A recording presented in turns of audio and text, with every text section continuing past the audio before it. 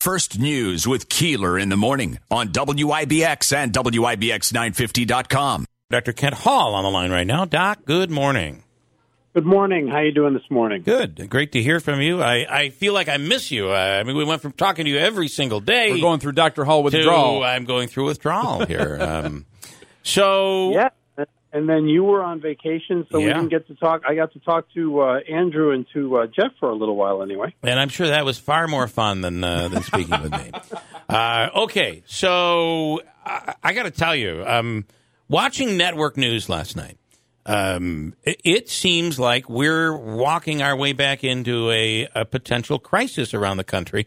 Are we, or are they sounding an alarm that doesn't really need to be sounded here, just trying to grab clicks and views here? What's going on? Yeah, so I would say that it is it's a crisis in spots. It's not a crisis like it was, back last January, February, when it was a crisis everywhere. Yeah.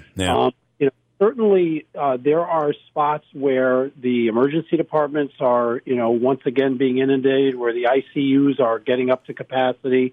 Those tend to be the areas where the vaccination rate has been relatively lower, and it's not really all that surprising, given that we've really loosened up what we have been talking about in terms of wearing masks and social distancing. Yeah. And there are some areas where, the vaccination rate is in the 20% or 30% range, as opposed to what we have in Oneida County, which is 70% plus. So.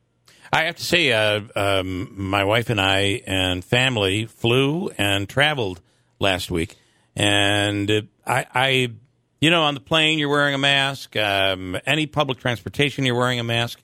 But otherwise, you're really not. Most everything we did was outdoors, which you feel a little more comfortable with that. We're in the state of Florida, where I don't know how the virus can. Well, maybe the virus, it's like an incubator. It's so hot and humid there. Maybe those are good conditions for the virus. I don't know.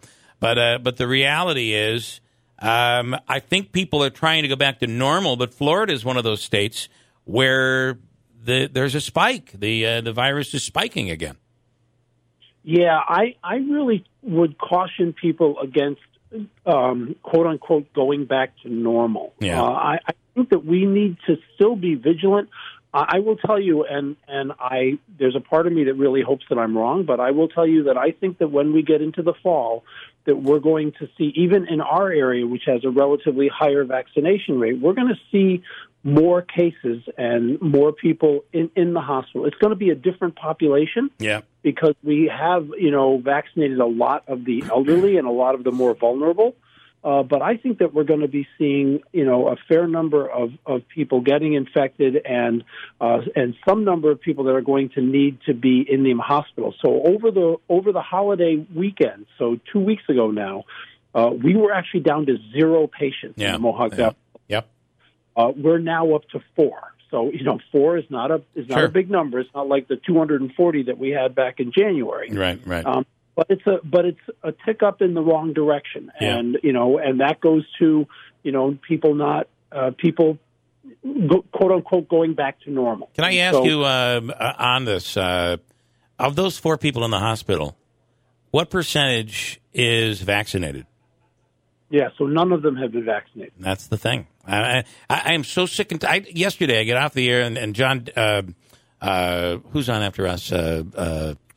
Kilmeade. Brian Kilmeade is off this week, and he has a replacement, and she's going off on anti-vaccination. They shouldn't make us. They can't make us, which they're not. They're trying to encourage people, and in some cases, she's upset because colleges are requiring it. Well, go somewhere else. I can't even stand to listen to this anymore. If almost everyone in the nation that is dying from COVID right now is not vaccinated. Why can't people see this? I don't understand. So I fully understand where you're coming from, and the reality it's quite is frustrating. That, people are tend to look at things through their own lens.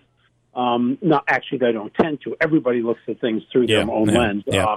It is frustrating, certainly, and I just try to stick to this is what the science says. This is what we're seeing, which goes along with what the science says. And so, really, you can heed it or not, but if you don't heed it, then you're doing it at your own peril and potentially the peril of your family and your loved ones and other people within your community, which is really not fair. Quick story, and then I'll let you go into the weekend. But the story I saw on the news last night was a guy who he and his wife were both anti-vaccination.